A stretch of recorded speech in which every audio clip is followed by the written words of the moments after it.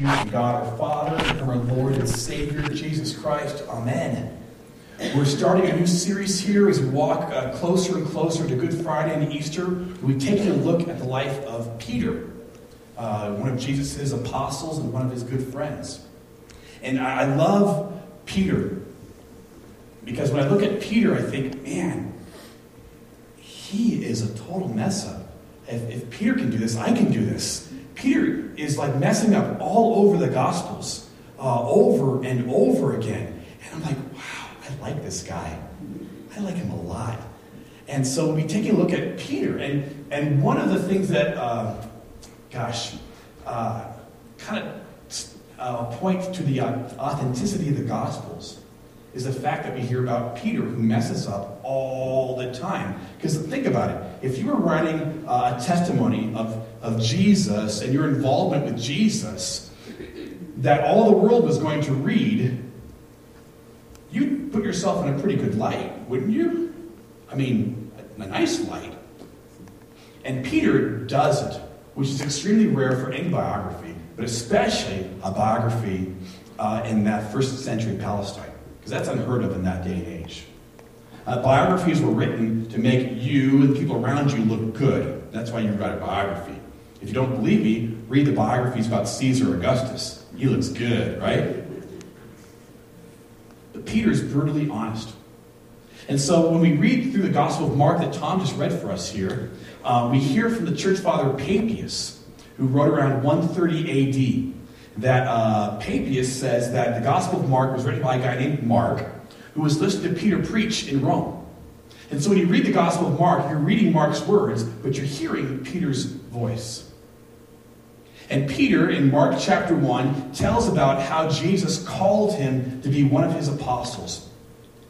And it's truly, absolutely incredible. Let me give you an example. Nate, I'm going on a backpacking trip. Do you want to come with me? Sure? It's going to be about 2 to 3 years. Okay. You'll have to leave your job, your dog, Callie. And so no money, no pay. We'll be back and forth. So you'll have some time to sell a home, maybe 2. But other than that, what's that? Just do referrals. Yeah, there you go. Yeah, how's that sound? You want to follow me? All right, let's go. You're crazy, man. I would never do that. Man, no one would do that. That's nuts, right? Peter's, it's a huge call. It's a huge ask. And from the Gospel of Mark, it looks like that Jesus walks up to Peter, his brother Andrew, James, and John, and says, follow me. And they're like, yeah, sure, okay, let's go, let's do this, right? The Gospel of John gives us a little bit more context. That Peter, Andrew, James, and John, they knew Jesus. They had heard him preach before. But the call is still remarkable. Jesus says, repent and believe the good news. And then says, follow me. And the scriptures are great. It says that with Peter and Andrew, they stopped everything. They followed him. With James and John, it's even bigger. It says they dropped their nets, left their father-in-law, and followed Jesus. You're like, maybe that's why they followed Jesus. They're like, we're sick of this guy. He's driving us nuts. Let's go follow this guy. It can't be any worse, right? They followed Jesus. Left everything. It's a huge call. And so I want to ask you this morning, what call has God placed on you? Some of you are here and you're here to investigate. You're in that pre-Peter mode where Peter was listening to Jesus and checking Jesus out, and that's what you're here doing today. You're like, I'm just here to check things out. I'm not here to drop everything and follow Jesus. I'm just here to check him out. And if that's true for you, awesome, slow clap. We're glad you're here. It's fantastic. It's good. It's a good place to be to check out who Jesus is and to figure out if this guy wants me to follow him, what exactly does it mean? It's awesome. You're smart. Some of you are here, you're like, I've been following Jesus for a long time, and I'm still growing in what that means, and I'm learning, and that's why I'm here, and that's fantastic too. You've responded to Jesus' call to repent and to believe the good news. So what's the good news? The good news is this. The good news is that Jesus is good and that we're not. And the good news is that we're not perfect and Jesus is. The good news is that you're not sufficient and Jesus is completely sufficient. The good news is that you're a sinner and Jesus died and rose for you. And the reason that's good news is because he gives you that gift of his forgiveness, his life now and forever, his joy, his hope for a future, and he gives it freely. And the reason that's good news is because a lot of us here, all of us here, know that to do it on our own just doesn't work. Some of you have tried. You try to be the perfect husband, the perfect wife, the perfect mom, the perfect dad, the perfect employer, and the great boss. You're making money, and things are going great, and you work and work and work, and you lie down in bed at night, and it's not good enough. And you're so tired. As some of you here, you're struggling with that addiction, that sin that you can't break free of, and you're exhausted.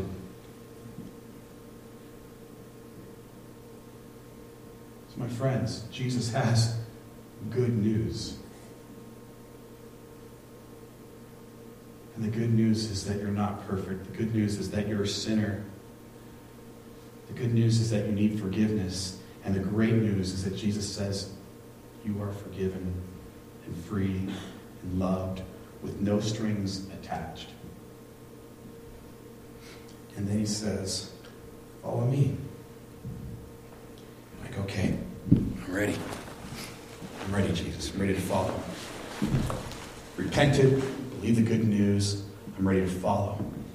And here's the thing about Jesus. Jesus moves fast and light. Because Jesus is on the move in his world. So we follow Jesus. We're like, Jesus, I'm going to follow you wherever you go. And you're on the move. And then you see that one addiction. Maybe it's pornography. Maybe it's alcohol. Maybe it's your cell phone that you spend more time with than you do with your family. You're like, oh, I'm going to take this with me too. And you throw that in your backpack, right? You're like, oh, I can't leave home without this. So you throw that in there. And then you look in the mirror and you don't like what you see. And there's shame there for some reason or another. And you're like, I'm going to take this with me too because I've had it with me for so long, I can't imagine life without it. Oh, and then you're like, man, I can just put a little pride in there too because we all got some of that. So throw that in there. And you're following Jesus. You're like, man, this is getting hard. It's getting a little heavy. Have you ever gone backpacking before? We went backpacking with a high school group a couple years ago. I say a couple years ago because we've never gone again because they almost killed me. And I had my pack on at home, and at home it felt so light. I think I could do this. I've carried a 2-year-old all around Disneyland. I can do a backpack, right? And you do the first mile, and it's like, it's not so bad. And the second mile, like, it's getting a little heavy. Mile 3, you're like, we need to stop. And mile 4, you're like, I'm going to kill someone. You're talking me into this trip. And a lot of times our life with Jesus is like that. Jesus says, follow me. We're like, Jesus, yeah, I'm with you all the way. And we load our pack up with stuff, and we're getting further and further behind. And Jesus comes back to where you're at and says, repent, believe the good news. The good news is you don't need that burden anymore. The good news is you can drop it. You can leave it at the cross. It is forgiven. You are free. You're like, oh, thank God. Thank you. You're like, I'm going to drop all this down. I'll drop my addictions there. I'm going to drop, where is it? There it is. I'm going to drop my pride. I'm going to drop my fears, my fear of the future. I'm going to drop my false gods that I cling to, like my job and my health. And, oh man, it's so light. Jesus, thank you.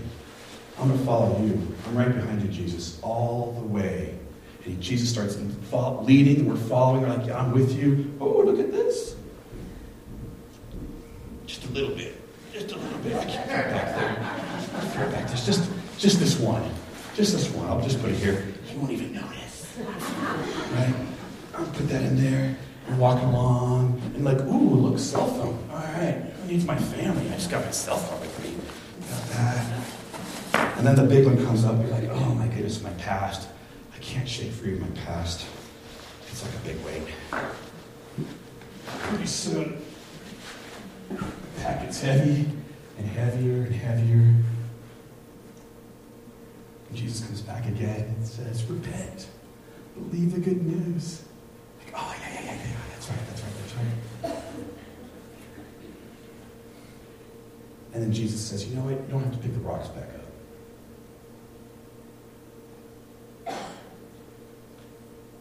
My friends, we keep picking the rocks back up.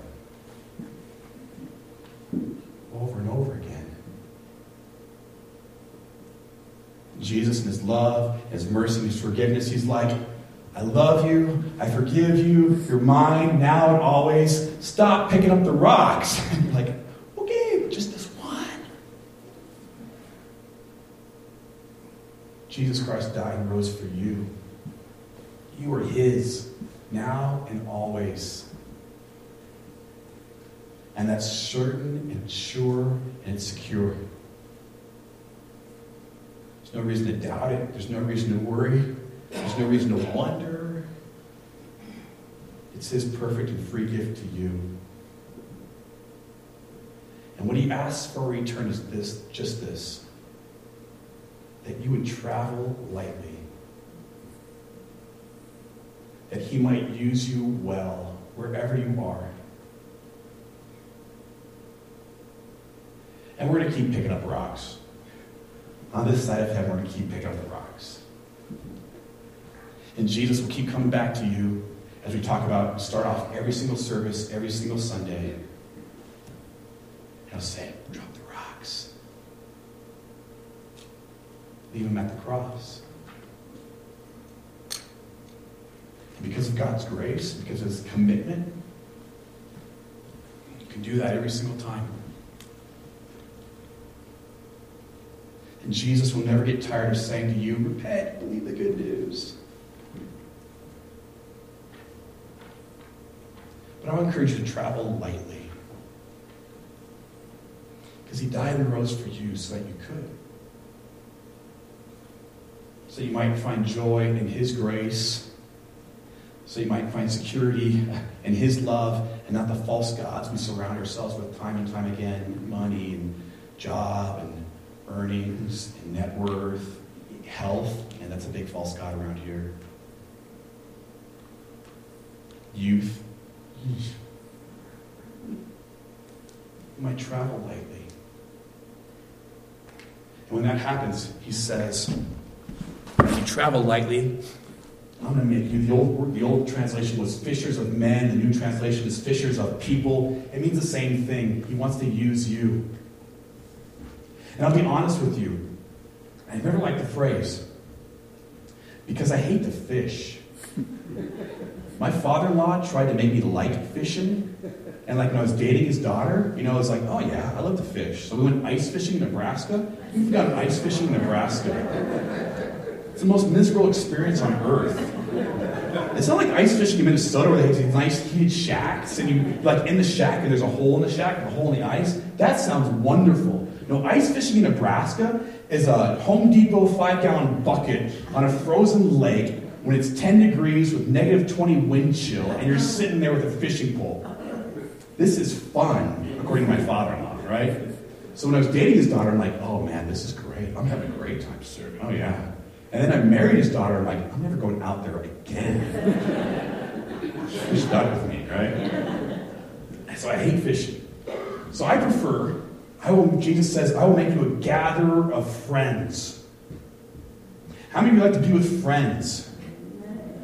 Because you're good at it, right? You're like, hey, let's go skiing. Like, okay, you can do that. Hey, let's go get coffee, right? Hey, let's go get our nails done. I don't do that. But you could if you want to. I don't care. All right? It's all good. Right? Let's go watch a game together. Let's go for a hike. Jesus says, I will make you a gatherer of friends. And while you're with your friends, you could say crazy, insane things to them. Things like, I went to church last Sunday. It wasn't too bad. It's crazy, right? I say that, but I'm actually serious. When I was in California, I was at a larger church with multiple services. And one time, I'm standing in front of church before the service is about to start, and these two guys meet each other, and they're like, hey, you go here? The other guy's like, yeah, I've been here for 7 years. How long have you been here? I've been here for 10 years. They worked together. They worked together for 7 years and never knew they went to the exact same church. And it wasn't like they worked in the same building. They were firefighters on the same truck. How is that possible? So saying to your friends while you're skiing, while you're getting your nails done, or while you're on a hike, or while you're watching TV, or while you're just eating lunch together at a lunch break at work, saying something to them like, hey, I went to church last Sunday. It wasn't too bad. That's like huge. You can say things to them like, so tell me, what do you believe? Just ask them. And just listen. You don't have to debate anyone. You don't have to prove anyone wrong or anything like that. Just listen. Go on. That's interesting. It's interesting. Thanks for sharing with me. And they might even ask, what do you believe? You go, oh, I'm so glad you asked. I believe in Jesus. He's my Savior.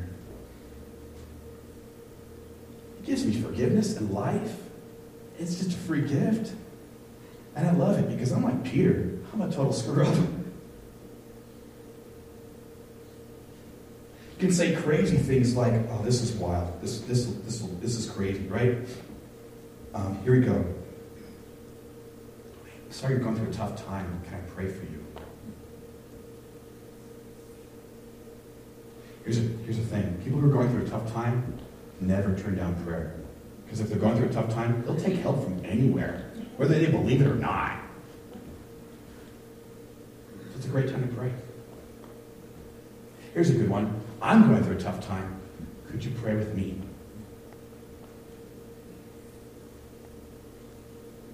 Jesus says to Peter, repent and believe the good news. Travel light. Your sins are forgiven. You are free, my friends, finally. And then he says, follow me. And I will make you fisher of men and gatherer of friends. Friends who need a Savior. Friends who need hope. Friends who are looking for a future. Friends who need Jesus. Friends like us. Amen? Amen. Let's pray. Lord Jesus. Oh, Lord God, thank you. Thank you for your inclusion. Thank you for your gathering us, Lord God. Lord, because you know us. You know our hearts. You know, Lord, we try so hard and then something slips out of our mouth and we can't take it back. Lord God, you know the things we struggle with over and over again. Lord, people have told us things in our past and we hold on to them, but they're not true. And they weigh us down. Lord, help us to leave them at your cross. Lord, people have done things to us in our past that's been hurtful. We hold on to the anger and the hurt, and Lord, it's dragging us down. Lord, we pray we might leave them at your cross. Lord Jesus, there's things we have done that we're doing, Lord God, and they're hurting us, and we know it. And we have trouble putting them down. Lord God, we pray that we might, by your power, repent and leave them down and not pick them back up again. Lord, there's always our pride that clings to us. We pray daily we might shed it and lay it down at your cross and travel lightly and freely, loved and secure. Lord God, there's false gods that we cling to, things that we turn to first. When we're going through a tough time, we go to them first before we go to you, Lord God.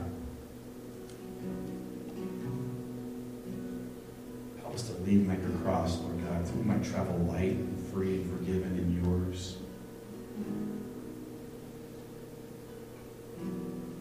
Lord God, we ask, give us faith to follow, grace and forgiveness on the journey,